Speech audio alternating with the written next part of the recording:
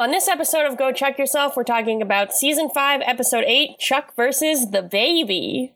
That's right. Screw you, DaBaby. No one has time for your homophobic comments and your ignorant garbage. Oh, God. Oh, wait a second. It's a real baby? Oh, my God. I didn't realize. Shh, no. Please stop crying. Please stop crying. Oh, my God. I'm so sorry, baby.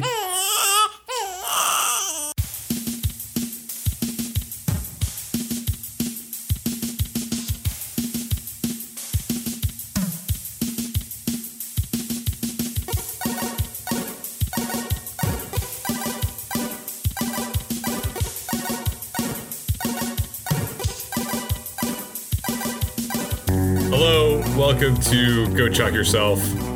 This is a space for babies, I guess, for actual babies. Don't play this for your baby. There's not enough evidence about the long-term side effects of Go Chuck Yourself exposure on babies. Anyhow, my name is Chris Gillespie. Thank you for listening. My name is Erin Arata.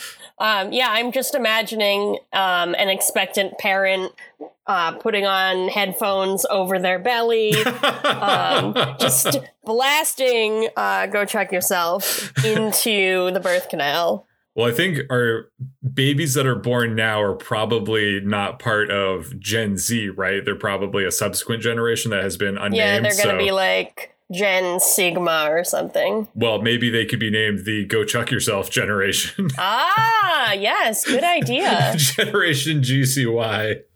Well, I was actually thinking, we, of course, had a lot to say about Chuck versus the Push Mix. Mm-hmm. And I don't know if we said it at the time, but it would be kind of interesting if while giving birth, someone were to put on an episode of Go Chuck Yourself. And what I have to ask you is, which episode of Go Chuck Yourself do you think would be the best to bring the miracle of life into this world while listening to? Well, I think we have a couple of different options. I think, like, if it's a woman who's in labor for a prolonged period of time, may I suggest our episode from last week, or I guess 2 weeks ago, 2 weeks ago, which is only about like an hour and 7 minutes long, which was cut down from the rather sizable hour and 20 minutes of what it originally was. That's why we had to take a break for a week, because that episode was so long. We were both just sleeping that whole time. It was quite the delivery. Once we gave birth to that one, we were like just, ready to pass out for a bit. I think Chuck versus the Star might be like kind of appropriate, because it is about like a whole birth process. Or not Chuck versus the Star. Us, Erin and Chris versus the Star. I'm sorry. Oh, okay, I was like, what is Chuck versus the Star? I do not recall that one at all. That's just an episode I watched by myself. It's not fan made. I was like Chuck versus a guest star. What's happening? You know what? I think maybe I don't know. Maybe the best episode would be to maybe like one of the bonus feature episodes of one of the real mid-season things. Just get the baby really confused, really disoriented. Before we get into talking about Chuck versus the Baby, I do I have some baby related news, which I have not told Erin prior to getting on air, because I figured it would be make for a more memorable recording experience if we were to do it live on air. So I'm very nervous. I don't really know how to phrase this. Erin knows that, my current situation. I've, been meeting different people, and I guess the best way that I could say this would be, with all the tender innocence and sweetness of a real newborn monkey, Coco is a 16-inch, so truly real masterpiece of realism you can cradle in your arms, thanks to the award-winning artistry of Linda Murray. That's right. This is this season's Coco ad spot. Erin seems like she may have been legitimately concerned at the start of this bit. But we'll get to her in a moment. I got to finish this ad read for Coco. Once again, we do this every season here on Go Chuck Yourself. Coco, I guess, should actually be out for this right now. Yeah, I was thinking you should be cradling her in your arms as you talk about her being cradleable. My actual Coco. So I'll hold her. I don't know if I've ever done the ad read with actually holding Coco. Absolutely, you have not. No, okay. So. Well, take a picture, because this is what Go Chuck Yourself is all about, folks. Coco's little head, arms, and legs are crafted of Real Touch, that is trademarked, vinyl to recreate every lifelike detail from her cute, serene expression to her wrinkled little toes. Oh, there they are. I can just eat those little toes up. Please don't put them in your mouth. At least not while I'm watching. It might be a choking hazard. She also has a weighted cloth body, that she does, that's perfect for posing and cuddling. Little wisps of hair applied by hand add to the incredible realism. Oh, God, she's so creepy. As do those trusting eyes that look so lovingly into yours. I feel like I have this memorized at this point. Well, join in on this last part then. You won't be able to resist picking her up and offering her the pacifier, yours included free. Aaron, the Coco you gave me I forgot that. Didn't come with a pacifier. I forgot that part. Oh, I'm sorry. She arrives in a pink tee and terry cloth diaper adorned with she's got that. tiny pink diaper pins, which is, I see them. Yeah, that's true. I don't think they're tiny. I think they're pretty big. They're actually, simply adorable. And go chuck yourself, listeners. This is the best part. We have a remarkable value for a limited time only. Coco can be yours for just $119.99, or payable in 4 installments of $29.99. Your satisfaction is guaranteed for 1 full year, so order now. This is, of course, from the good people at Ashton Drake. They've been big supporters of Go Chuck Yourself since the beginning. They got it on the ground floor, and by that I mean we literally found this ad on the ground in New York City and have cherished it ever since.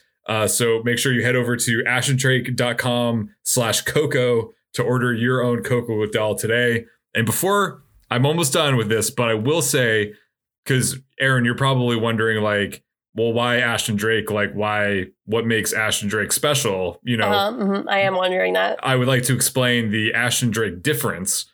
And what makes up the Ashton Drake difference is that Ashton Drake's dolls, they have the Real Touch vinyl skin, so they feel the most lifelike out of any kind of doll.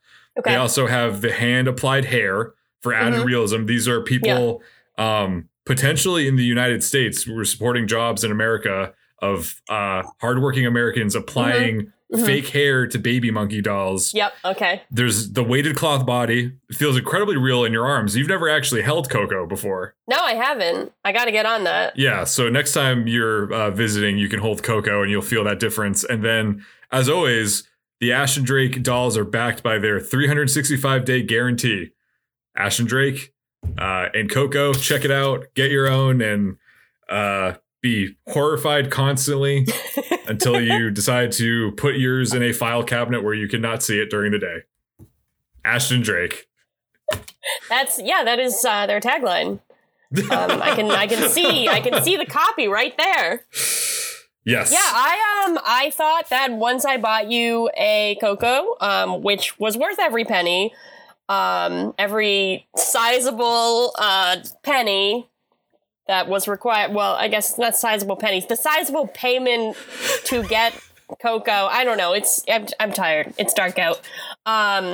Worth every penny.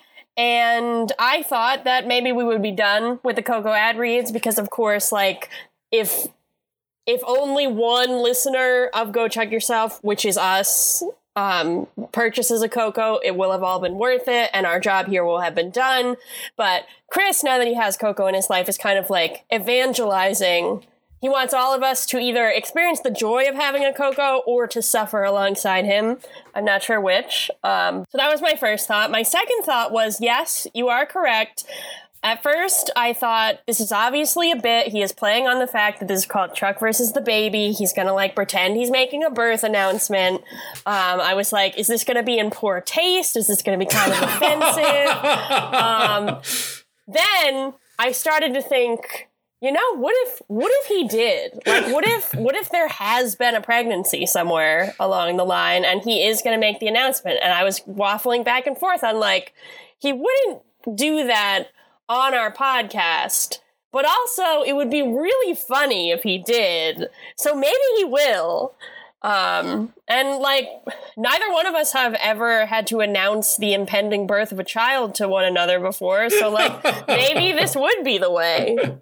And on that note, Chris, just kidding. No, no announcements here. Okay. Wink, wink. But we should do a emergency episode, even if the show has been off the air for 25 years. One of us needs to tell the other that we're giving birth. We're going to have to do it live on Go Chuck Yourself. Or I guess it won't really be live.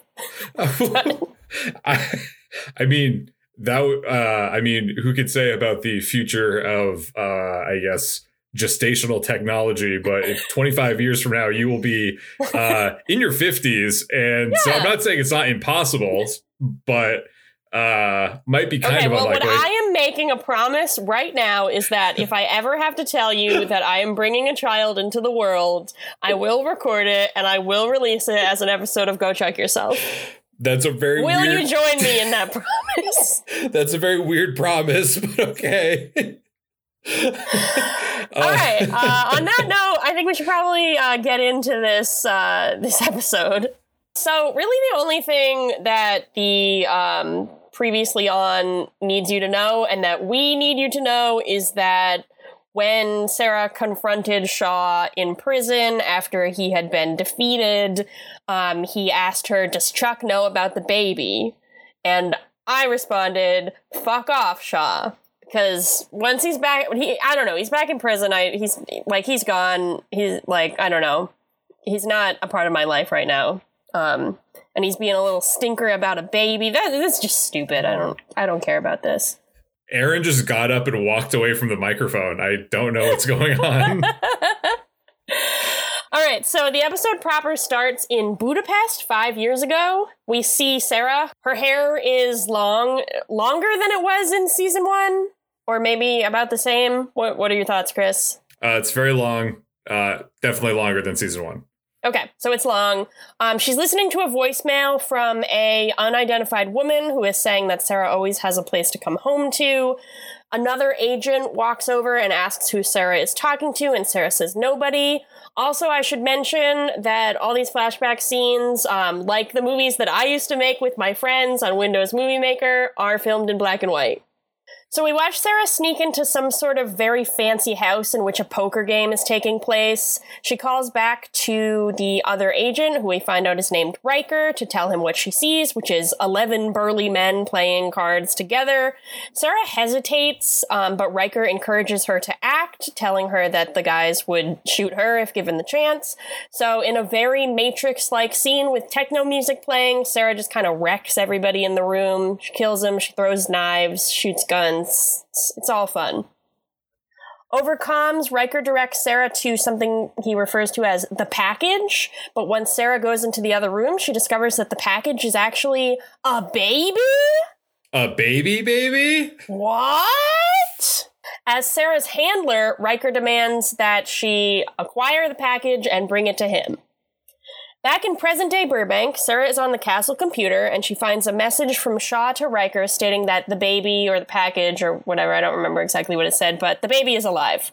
She's forced to rapidly switch tabs when Chuck enters and announces he has a big surprise for her. I feel like Chuck has big surprises for Sarah, every day. Living with him has to be exhausting. So in the next scene, Chuck has his hands over Sarah's eyes, and we learn that they are at the dream house that showed up at the beginning of the season, which presumably required a bit of driving. So what I was kind of wondering is, did Chuck have one hand over Sarah's eyes the entire time he was driving? Did he blindfold her? Did he only put his hands over her eyes when they were walking into the house? And if so, how did Sarah not know that they were at the house? This just seems like a lot of confusing things. But it is not my only confusion regarding what is going on with them visiting this house. Chuck has taken Sarah to their dream house, which is apparently still on the market, which is fine because it's 2011, and as we've established, the housing market isn't great at this time in LA. The realtor is apparently so desperate that she's just agreed to let them stay there over the weekend to try it out, even though, as Sarah says, they don't have enough money to buy it and haven't made any promises that they will be doing so. But, I guess you're just allowed to test drive homes in the Chuck universe. And apparently one of the things you can do while test driving said homes is just leave lit candles on the floor, go get your girlfriend wife, and bring her back to surprise her. Sarah points out that they still can't afford the house, but Chuck thinks they can based on Beckman's offer to rejoin the CIA, or as I wrote in my notes, the cafe, which would be quite a different show, I have to say. Sarah doesn't know what to say, and Chuck just tells her to think about it. Chuck continues by kind of broaching the family discussion, which is not something that we've seen Chuck and Sarah talk about up to this point, but Chuck just goes in head first by pointing out how the door frame would be great for measuring their future children. Sarah understandably is a little uncomfortable by this. She says she wants the life that Chuck is imagining, but something urgent has come up. And, like, we know that she's just, like, nervous about the whole baby situation, but honestly, if she wanted to, like, bolt right now, wouldn't really be that surprised. She just ghosts her husband? Yeah. Ghosts her husband because he's being weird. Chuck tells Sarah that she can tell him anything, but she says not this time. We flash back to the black and white. Sarah picks up the baby from the crib and tells it/her that everything is going to be okay. She puts the baby in a harness over her chest. Is that a baby Bjorn? What is that called? I think so, right? Okay, yeah, I think it's a baby Bjorn. She has, like, double machine guns in either hand. She's got a baby. She's going down the stairs. And it's, like, a moment of, like, women can have it all. But I was like, where did she get the baby Bjorn? She didn't know that she was going to be picking up a baby today. I mean, it was probably in the room with the baby. Oh, God. Maybe the baby was just in the Bjorn underneath the blankets, and then you take off the blankets. I don't know. How do you store a baby? I think in a file cabinet, right? Yeah, well... Based on what I've seen my close friend Chris do, yes, that is correct. Back in the present, Chuck kind of tries to encourage Sarah to tell him what's going on by bringing up the fact that they had promised each other no more secrets. He also calls Casey and Morgan down to Castle, ostensibly to kind of help Sarah in her time of need, but mostly just to figure out what's going on. Despite Chuck's best efforts, Sarah is packing up a bunch of guns to head off to wherever she's going, presumably hungry. Right as she's about to leave, Chuck offers her Carmichael Industries services with the added benefit of him not asking her any questions. And with that, Sarah agrees and allows Casey and Chuck to help her. She explains to the team that they're going after Kieran Riker, not Will Riker. Will Riker is a Star Trek character. I'm sure there's no relation. It's not inspired. Don't worry about it. This is a different Riker. Morgan is going to man the comms in Castle, while Chuck and Casey come with Sarah to Budapest. She's going to pretend to be Shaw on the computer and send another message to Riker about the baby. After Sarah explains all this, Casey expresses his doubt that Chuck will be able to keep his end of the deal by not asking any questions about it. And it turns out he can. As soon as they're alone, Chuck asks Morgan's help figuring out whatever Sarah's secret is. Morgan, surprisingly, is actually the voice of reason here and is like, Sarah's usually right, just trust her. But Chuck just wants to be prepared for whatever is coming. The conversation takes a turn when Morgan expresses disappointment that he'll have to cancel his game night with Ellie, Awesome, and Alex. And it takes an even weirder turn when Chuck suggests that they just have it in Castle. That's fine, right? Back down in Castle, presently, Casey asks Sarah what's going on. She won't tell him either, and he's a little hurt. We're then treated to another flashback involving Riker drinking out of a very tiny cup. It's very small. At a Hungarian cafe, Sarah shows up with the baby in a little carriage. She asks to know what'll happen to the baby, and Riker won't tell her, which is a little bit sus. She brings up to Riker that she knows the mission wasn't sanctioned. He says that the baby is the key to the fortune of the family of the mansion that Sarah killed all those men in. Sarah confronts Riker with the fact that she knows the mission wasn't sanctioned, and Riker explains that the CIA doesn't pay very well, so he's planning to use the baby, who is apparently the heiress to a huge fortune, and kill her so that he can get the fortune himself. It's a very Count Olaf kind of plan. He pulls a gun on Sarah, but she also pulls a gun right out of the carriage. It turns out that it was just a walkie-talkie playing baby noises, and she has a gun in there. She doesn't have a baby. She shoots him, not to kill. He just kind of falls down and escapes. And we find out that she, once again, here in Hungary, has a hotel and/or apartment, and the baby is in there. In the next scene, the baby is crying just kind of relentlessly, and like many a new parent, Sarah doesn't know what to do. We flash forward to Chuck asking for more info on Riker as Sarah sets up a sniper rifle in a very similar but definitely not the same hotel.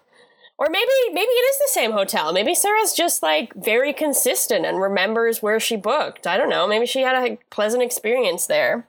When Sarah refuses to give Chuck any further information, he finally cracks and kind of begs her to tell him what's going on. But Sarah says that many people's lives, including his, are in danger.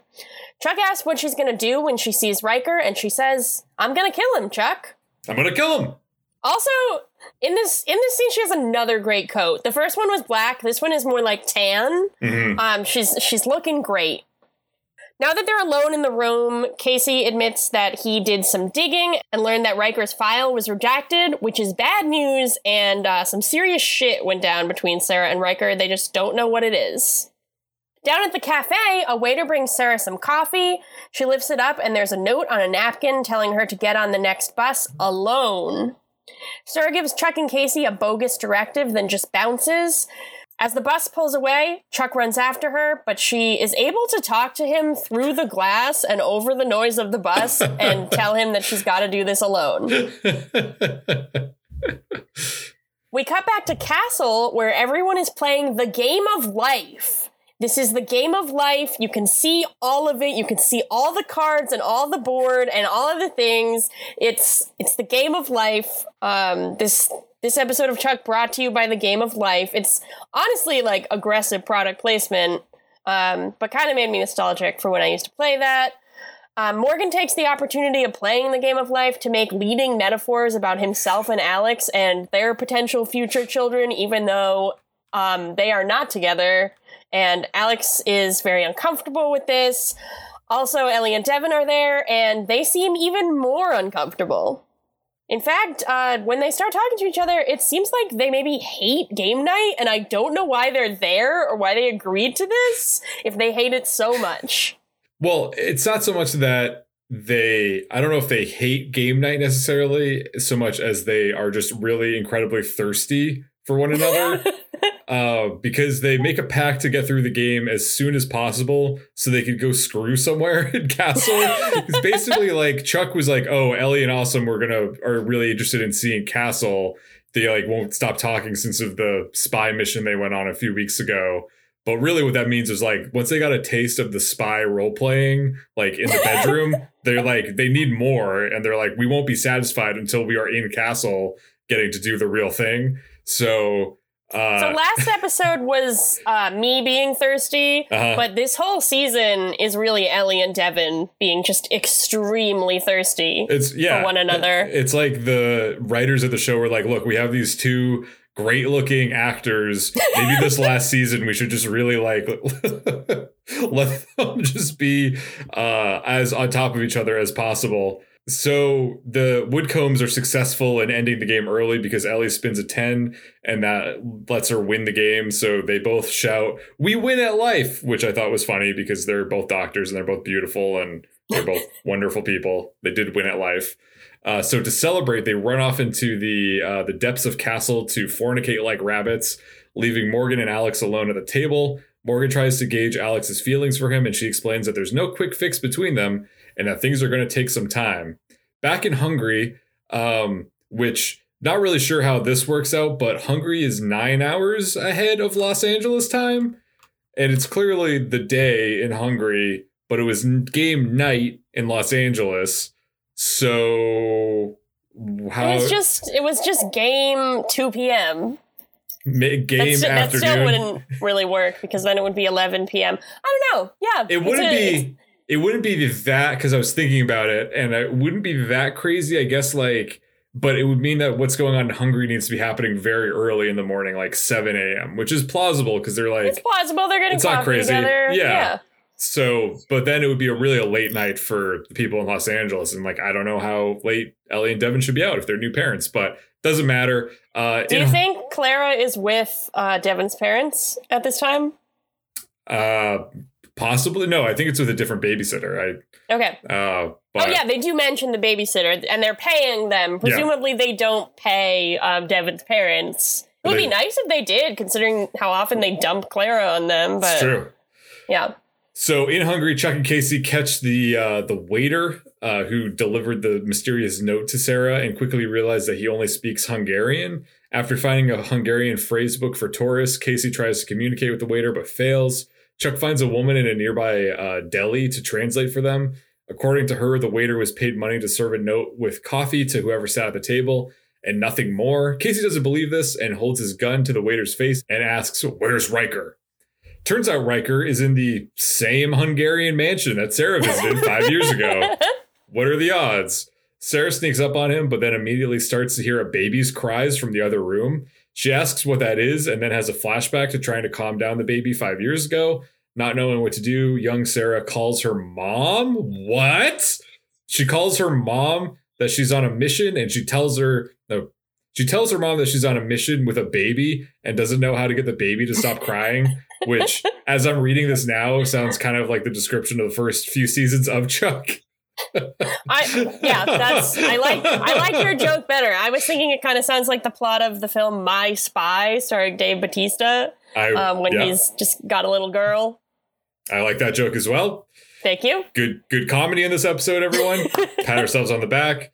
Sarah's mom suggests rocking the baby to calm her down, but that doesn't work for Sarah. So Sarah's mom suggests that Sarah sing a lullaby to the baby. And Sarah and her mom sing it together, like over the phone, because it's the one that her mom used to sing to her when she was little. It's very unsettling, and I wanted to write it down, but in the interest of time, I did not do that. But I was like, this is a particularly creepy lullaby. I was wondering if it was a real lullaby. I didn't look it up. I wonder if it was what Josh Schwartz or Chris Fedek's parent used to sing to either of them. Did you notice what Sarah's mom says to her when she's trying to encourage her to not be so anxious about the baby? Did she say, "Don't freak out"? Yeah, wow. Don't freak out. It's everywhere. I didn't notice that. It's everywhere. Yep.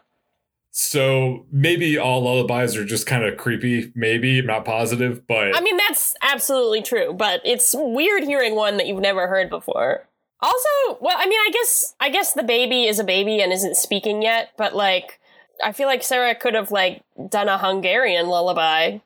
Oh, true.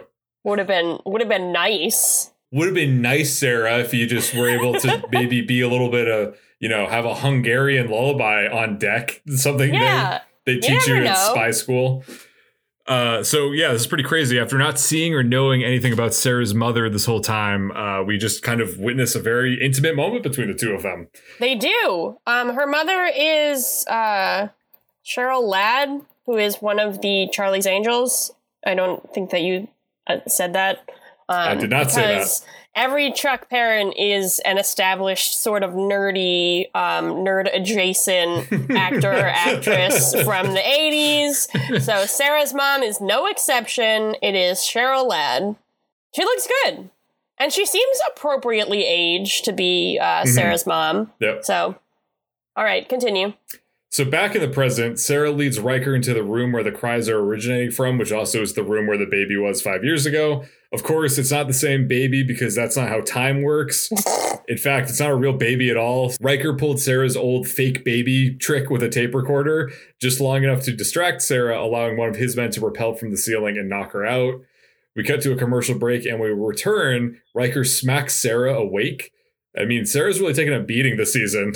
That's literally my note says Sarah has really taken a beating this season. So thank you. Yeah, I didn't even have to say it. Did Yvonne piss off the writers or somehow? Or why are they just like, you know what? So this last season of Chuck, Ellie and Devin are going to be getting it on all the time.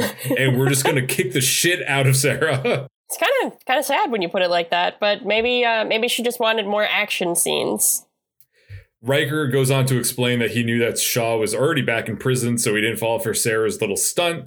Sarah asks what Riker even wants with her, and he proceeds to ramble about how he requested to be Sarah's handler back in the day, specifically because she seemed like a loner who would do anything and never tell a secret never divulge on a secret because she has no one in her life that she can trust. He then explains that he's going to kill Sarah unless she tells him what she did with the baby all those years ago. Sarah is satisfied that Riker doesn't know and will never find out if he kills her. Just then, one of Riker's men enters and announces that there's a disturbance in the foyer. Riker and his team run out to find the waiter from before, bound and gagged. Riker removes the duct tape from the waiter's mouth, and the waiter cries, "They made me talk!" in English. So what happens next is that Chuck and Casey run in and rescue Sarah. However, what I'd like to focus on is what happens to the waiter. Okay, yes. Riker is frustrated with the waiter, so he pushes him backwards down like the grand staircase. Yep. We hear the Wilhelm scream, which is always jarring, but extra ridiculous in this case. It's just very bizarre.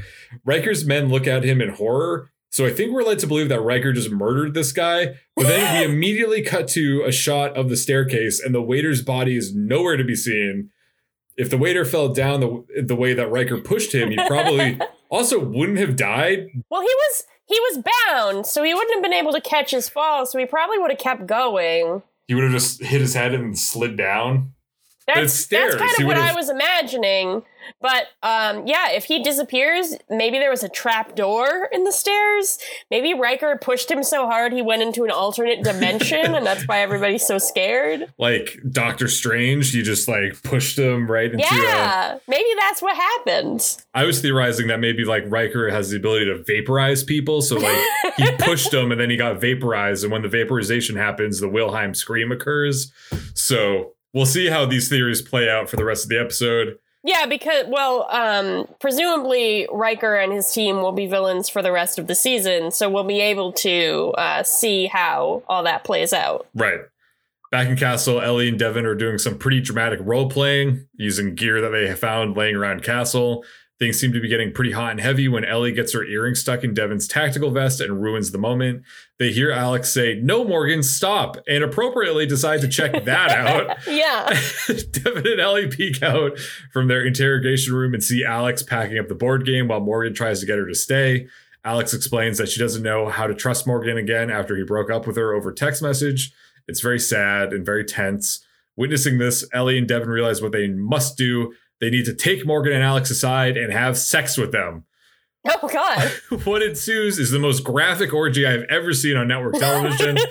I was really questioning how they could get away with this, but then amidst all the moans, Ellie shouts, "We can do this because no one was watching because it's the Friday night death slot."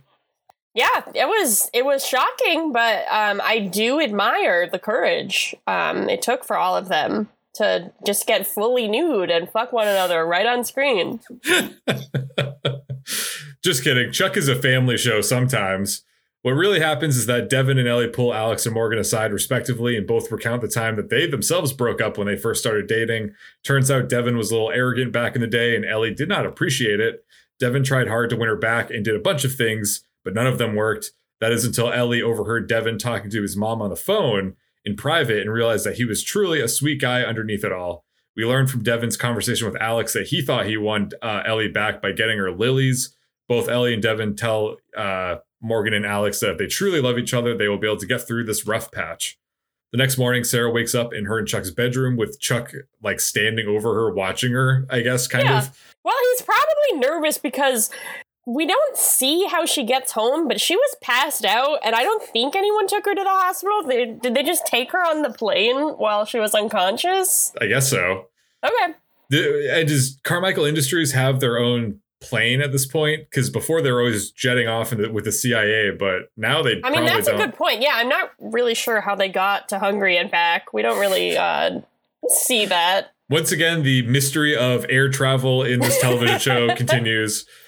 Sarah seems to be doing okay, so Chuck does what any good partner would do in this situation and takes her to task. He immediately tells her that she was wrong for keeping secrets and trying to solve things on her own. Sarah recognizes that Chuck is right and explains that she trusts Chuck but is still having a hard time breaking out of the loner mentality that her father and the CIA instilled in her.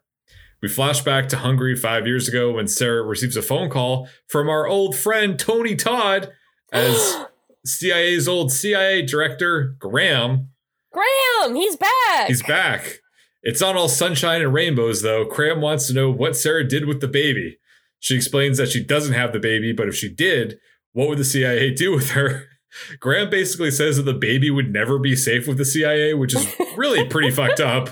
Yeah, it's he's like, the CIA is so corrupt, like, we'll never be able to take care of this baby. Someone's definitely going to kill it and take the baby's fortune, which there seems to be, I don't really understand the legality of all this, but everyone seems to think that it's very easy to get this baby's money. They're just going to be like, very much like Count Olaf, I guess is exactly what it is. So Graham, I guess, is also sort of Count Olaf, which, Count Olaf is a master of disguise, so he could very much be Riker and Tony Todd. Who knows? That's true. We gotta check his ankle. So Sarah does what any person would do in the situation where you suddenly become in possession of a baby that you don't want. You drop it off at your mom's house. And, hey, Mom, when you raised me, now you get to do it again. Well, she didn't really raise Sarah, as we learn. No. Sarah's mom invites Sarah to stay with her and the baby, but Sarah says that she'll never be safe if she does, and then explains that since she and her father changed their names so many times growing up, the CIA doesn't even know who Sarah's biological mother is. Sarah's mom laments the fact that Sarah had such an unstable childhood because of her father, and says that she wishes Sarah could just lead a normal life. Sarah doesn't respond to this, but offers her mother some last-minute advice about the baby's various preferences. As Sarah starts to walk away, Sarah asks her mom to give the baby the normal, idyllic life that she herself was never afforded, and her mother promises to do just that. It's very emotional. Yvonne is doing great for, this very spare plot that really is coming out of nowhere. Yvonne really sells it. I think she's carrying this episode on her back. We'll get into that later. But yeah, so we move forward to the present where Chuck is now up to speed. There's a pretty nice moment where Sarah thanks Chuck for trusting her, and everything seems like it's going okay, kind of good. But then Chuck hears some feedback from Sarah's hair and holds his cell phone around her head, which is apparently a way that you can identify a bug. Probably something he learned either from the CIA or at the spy store in the Bymore Plaza, which should be called Spymore, actually. I don't know if we've talked about that, but... That's brilliant. Well, we have to redo the entire series now.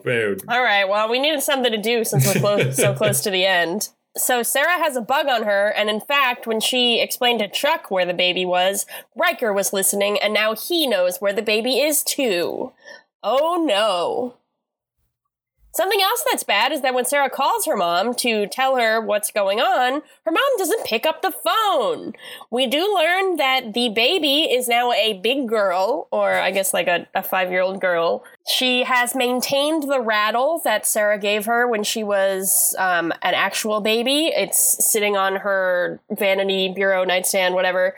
And apparently Sarah has programmed it to display coordinates when in a situation of danger. So the little girl calls her mom to tell her that random numbers are coming up on her rattle that she has kept for 5 years. Two things here. Okay. Yep. I did not realize that was a rattle. I thought it was some kind of giant metal ring that Sarah had. I think it was a rattle. I mean, that makes more sense. I thought it was like a weird Hungarian rattle that rich Hungarian children were given. Oh, here you go. You heard it here first. Aaron thinks rattles from Hungary are weird. I almost said Only Hungaria. For rich people.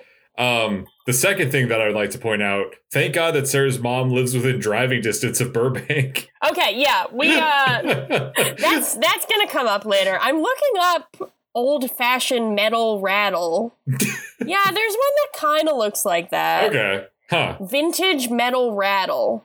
It's just probably what Josh Schwartz and Chris Fedak had as kids, and they're just like, yeah, we all had that. Ooh, burn. Josh and Chris, Aaron's calling you old. I mean, I wasn't calling them old. I was just saying they had weird toys as children. Oh, even worse. I'm going to take things over now for a declassified scene. Ooh, okay. Aaron says anything else more incriminating about herself. Morgan is outside in the courtyard waiting for Alex to come over, I guess, when Ellie walks in with baby Clara, once again in a baby Bjorn. Morgan explains that he has the perfect way to prove his worth and win Alex back. He suggests that he and Ellie hide baby Clara in a bush and pretend that Ellie lost her. Then when Alex arrives, Morgan can find Clara and be the hero of the day. Ellie does not like this plan at all and does not agree to it.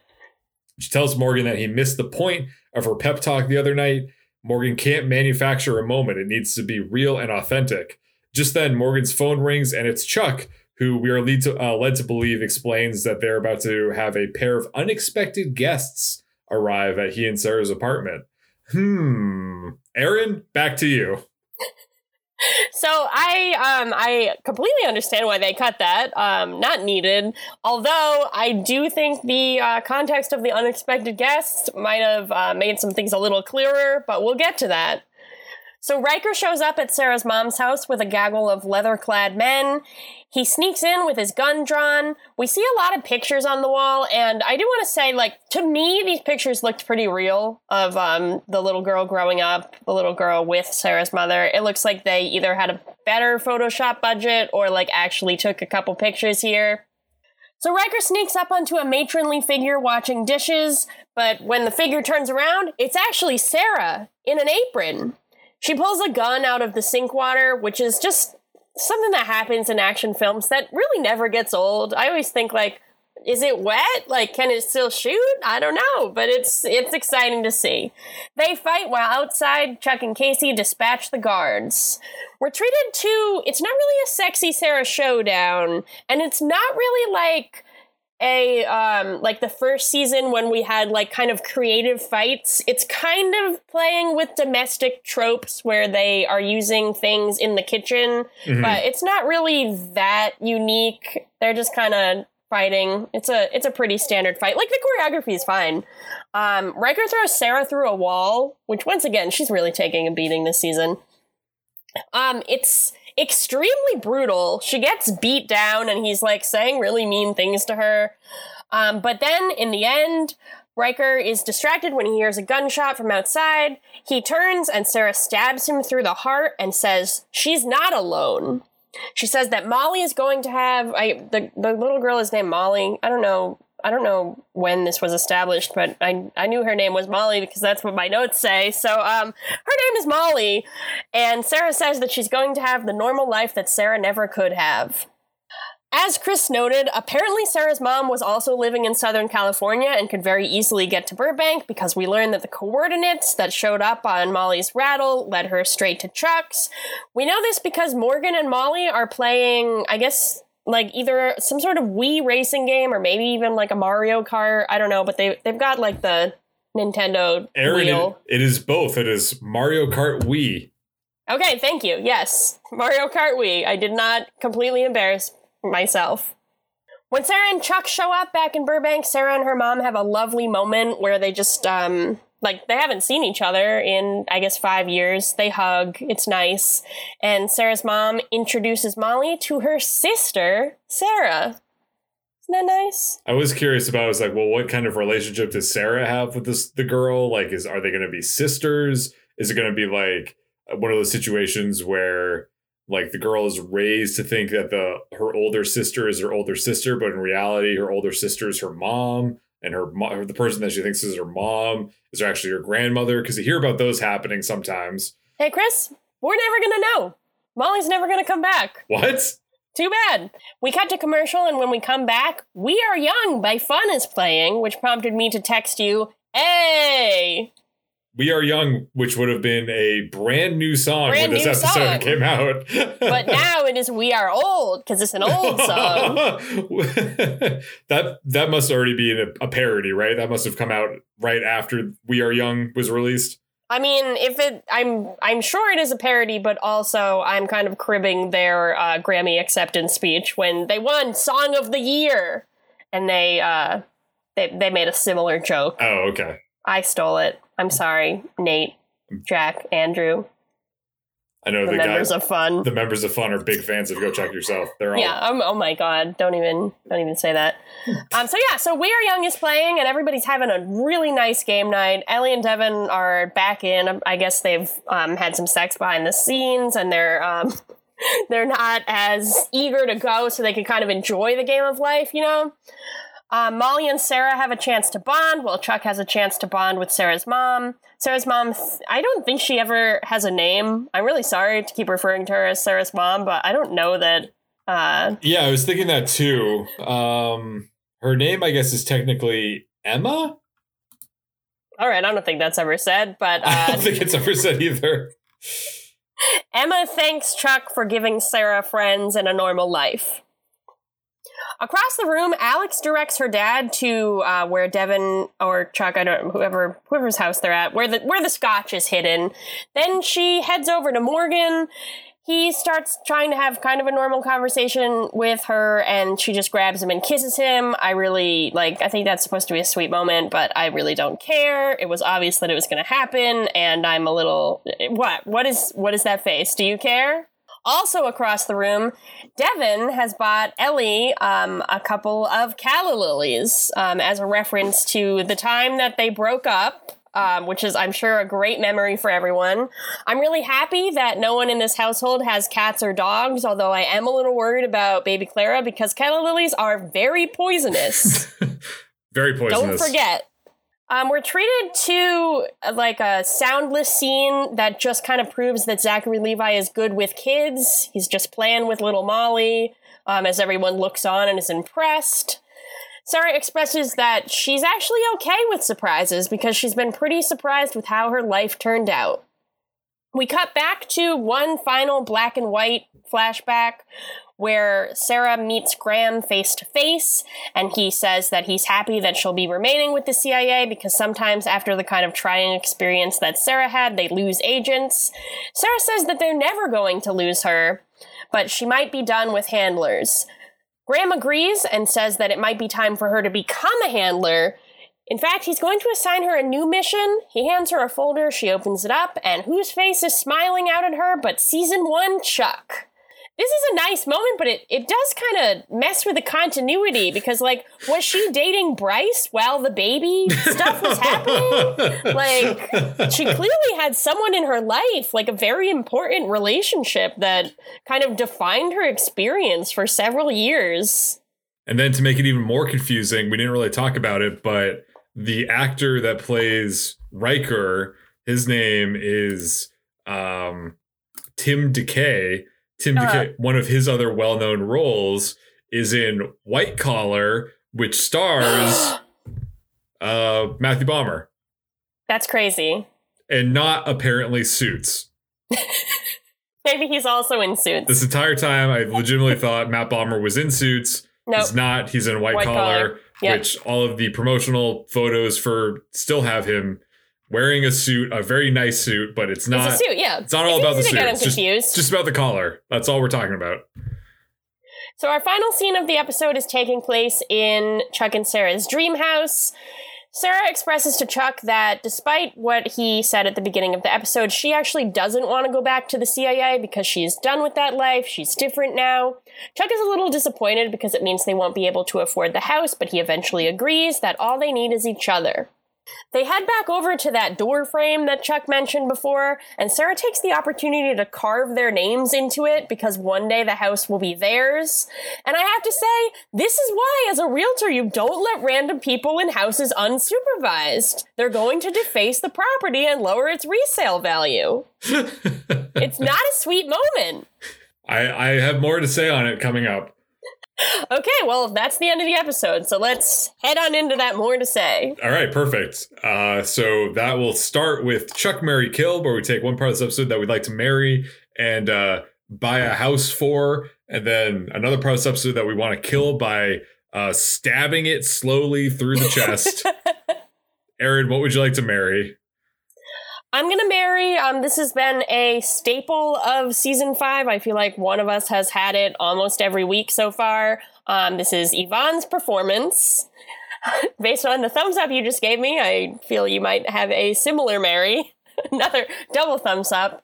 Like I mentioned before, I really think she is carrying this episode. This episode is very Sarah-centric and would not work if not for her. And it's fairly, for something about the well-being of a child and Sarah's past trauma, this episode is very light and doesn't really have a lot going on.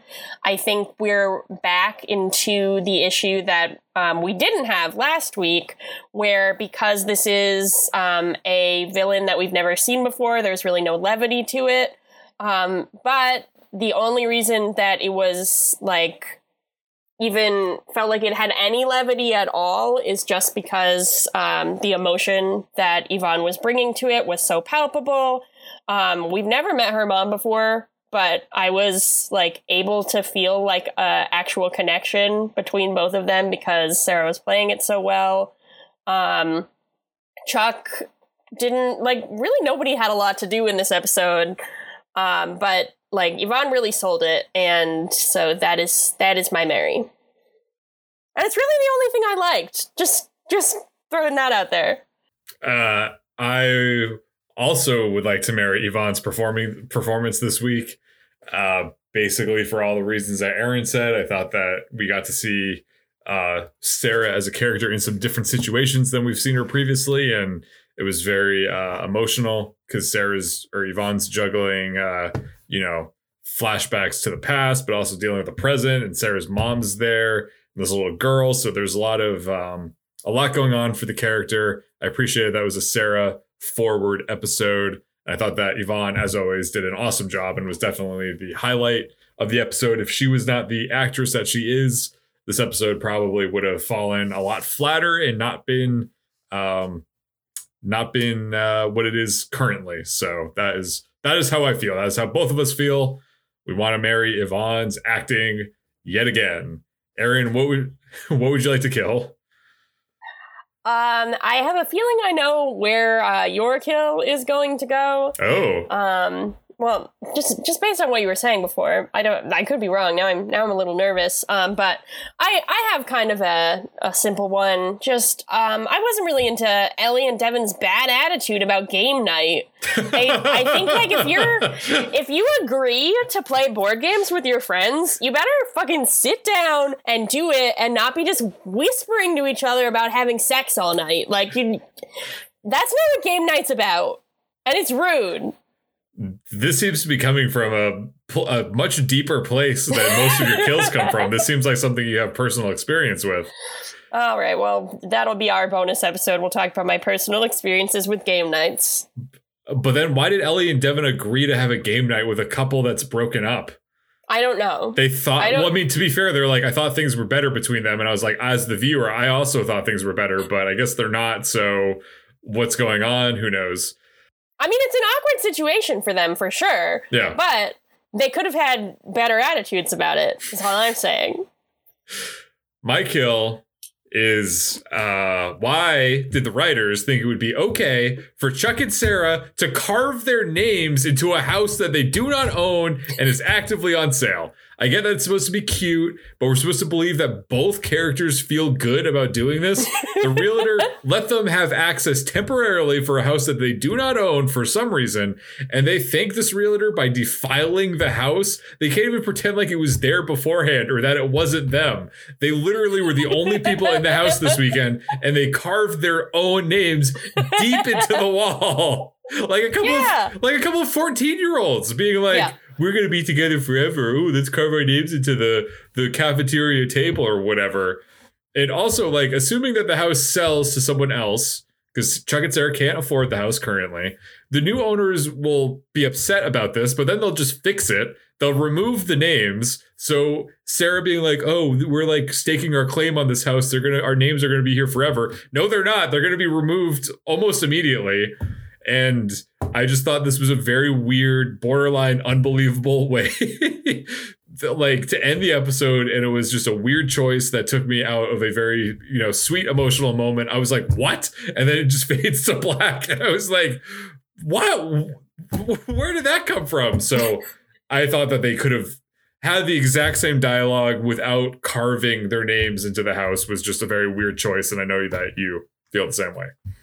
Yeah, well, what it seems like you're saying is that if they really wanted to stake a claim on the house, they should have peed on it.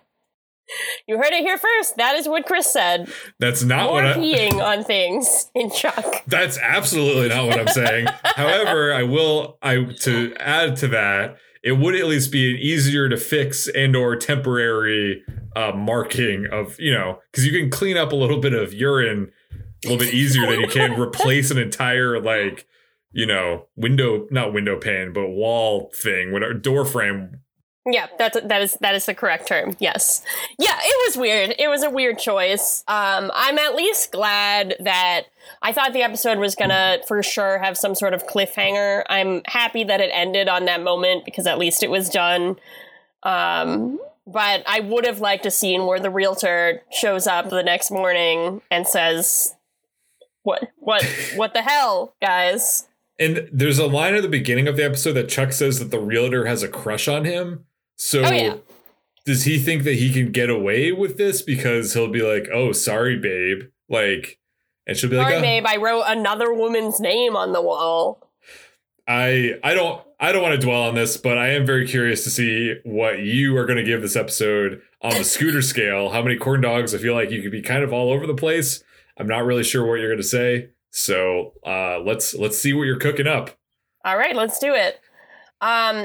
I have to be very clear that this is my first score that has ever had punctuation other than a period in it. Because like you do have like a decimal point, but this time I have not 1, not 2, not 3, but 4 question marks. And I'm going to come in with 2, maybe? I think I'm going with 2, but it's a questionable 2. Sure. I mentioned the things I liked about this episode already, which was pretty much only Sarah and the fact that there was a cute baby. That was all that I cared about and felt had more of a dynamic plot going on. I didn't care about the villain. Riker was boring and was just a very the definition of a villain of the week. He's not coming back. He's dead now. So that was a bit of a bummer. But I think the thing that bothered me the most was actually Sarah's arc, which is, it seems like a lot this season they are kind of bringing back emotional traumas that either Chuck has with the Bartowski curse, or that Ellie has about Shaw killing their dad, or that Devin and Ellie have about not being spies. Like, they're bringing these things back, but because they haven't been talked about at all, like for over a season, it just kind of feels like they're going out of a hat and being like, oh, we never really resolved this one. Oh, we never really resolved this one. It's not, like, satisfying. So, like, I totally believe that Sarah would still have to deal with, like, the repercussions of her upbringing.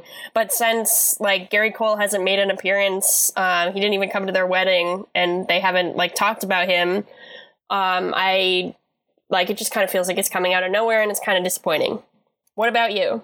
Well, I think I have to go with a 4 out of wow. 5. So I think your criticism of the episode is valid, and I do think that this episode is kind of a mess in a lot of ways, like the way that the plot moved forward, but also like technical things like the editing and the set design, and like, you know, we were making fun of how they reuse the same sets over and over again, which just felt very weird this episode. And I noticed some weird editing choices. And, I think writing wise, having the bug be stuck in Sarah's hair all the way from Europe was just a very, like, easy way to be like, oh, Riker knows about the house now or whatever.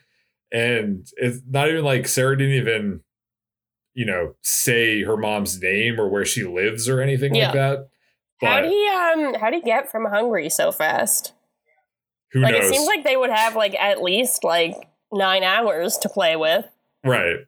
So it was kind of sloppy. Overall, I am pleased that we have a Sarah forward episode. And I think that it was pretty revealing about her character and her backstory, even if that seemed very unprompted and just kind of out of left field.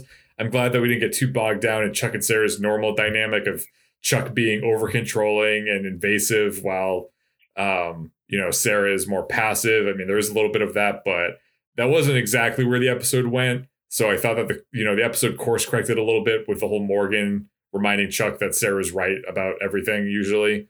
And I think they did a good job with Riker as a villain. I know that, we're not led to believe that he's going to be this big bad guy, in multiple episodes. But I think that they made him threatening and despicable enough for this one episode that I feel like they don't always do that good of a job with the villains. But the fact that he was so bent on killing this innocent baby, and then she grows up to be a little girl, his death I felt was very earned, because it was very like Sarah stabs him in the chest and then he dies very slowly. Yeah, but I really appreciated that, because this guy's like this evil like son of a bitch. He's gonna kill a child. Yeah, so like this feels earned, and also like it's this specter from Sarah's past that she's finally like getting rid of. So I thought that the villain this week was actually pretty good compared to other weeks, and I thought the dynamic between Ellie and Devin and Morgan and Alex was fun. And of course, I felt warm and fuzzy inside with the end, party scene. So I have positive feelings for this episode, although I recognize that it is not a good episode. All right. I will accept that. Yeah. I remember flashing back to my own black and white memories of when I first saw this episode. I do remember being disappointed. I think I'm primarily disappointed by what's coming, which is that we do not see Sarah's mother or Molly again. Mm-hmm. I'm also just like I have felt nice that we're not like going into like, oh, Sarah and Chuck need to have a family discussion, like at least not in a weird way. And then like just bringing in like, ooh, Sarah is baby crazy. Like Shaw's, does Chuck know about the baby, making us think that maybe Sarah had a baby in a previous relationship. Like it was just kind of like leading and felt kind of silly, and I feel kind of icky about it. Yeah. But yeah, it was not the worst episode of Chuck. It was not like egregious. I just like didn't really connect with it. Mm-hmm. Well, what did you learn this week? I learned, this is just very episode specific, but I learned that Sarah has a mom, like all of us. That's true. Yeah, that's a good point. This week I learned why exactly this show is called How I Met Your Mother. A similar theme there. Yeah, we're kind of in sync this time. We're kind of in sync. We don't have all the members of NSYNC, but we just have some of them. We're just kind of in sync. Yeah. We're just kind of. We have 2/5. We have Joey Fatone and Chris Kirkpatrick. Are you Joey or are you Chris? Well, my name's Chris. Okay. Yeah, I feel like I could be a Joey if I wanted to. Yeah. Thank you. Yeah. That's nice. Okay. Well, I guess we got to say bye then. Wow. Oh, man, the comedy in this episode. We should be charging for this one. I can't believe we just post this for free on the internet. Premium, yeah. I don't think it's going to get much better than that, so I'm going to sign off right away. My name is Chris Gillespie, reminding you that food is sexy, and to visit AshtonDrake.com/Coco for your own Coco doll. Support those kind people at Ashton Drake. My name is Erin Arata, letting you know that anything is possible. And also, once again, I promise that whenever announcing a future birth, I will record and release it as an episode of Go Chuck Yourself. I promise. But it's not an episode that I am on it with you. You just do it because I manage all of that. So I'm going to be announcing it to you. Like, I'm going to be saying it to you. Well, I will not be announcing. I mean, I will be announcing to our listeners, but I will be announcing to you, and then our listeners will hear me say it to you and your reaction. Right. So that's a really fun way of just instilling a ton of anxiety in me for every future episode of Go Chuck Yourself. No. It's not going to be soon. Okay. I mean, God willing, it's not going to be soon. It will be again in 25 years. And we will put out an episode of Go Chuck Yourself. Podcast will be uploaded directly to people's brains by that point. We'll be in our flying cars, but we will release an episode in which I announce that I am going to be a parent.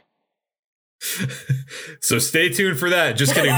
There's an episode next week. Don't wait for another 25 years. Please listen to the next episode that's coming out soon. Until then, have a good one. Thanks for listening. As always, a big thanks to the artist Hadakoa and the fine folks at freemusicarchive.org for providing us with our theme song, Warm Up. If you want to drop us a line, you can reach us at gochuckyourselfpodcast@gmail.com. Don't forget to like and subscribe to Go Chuck Yourself on your preferred podcast platform. New episodes come out every Monday morning, and you do not want to miss a new episode. Thanks again. We'll see you next week. Bye-bye.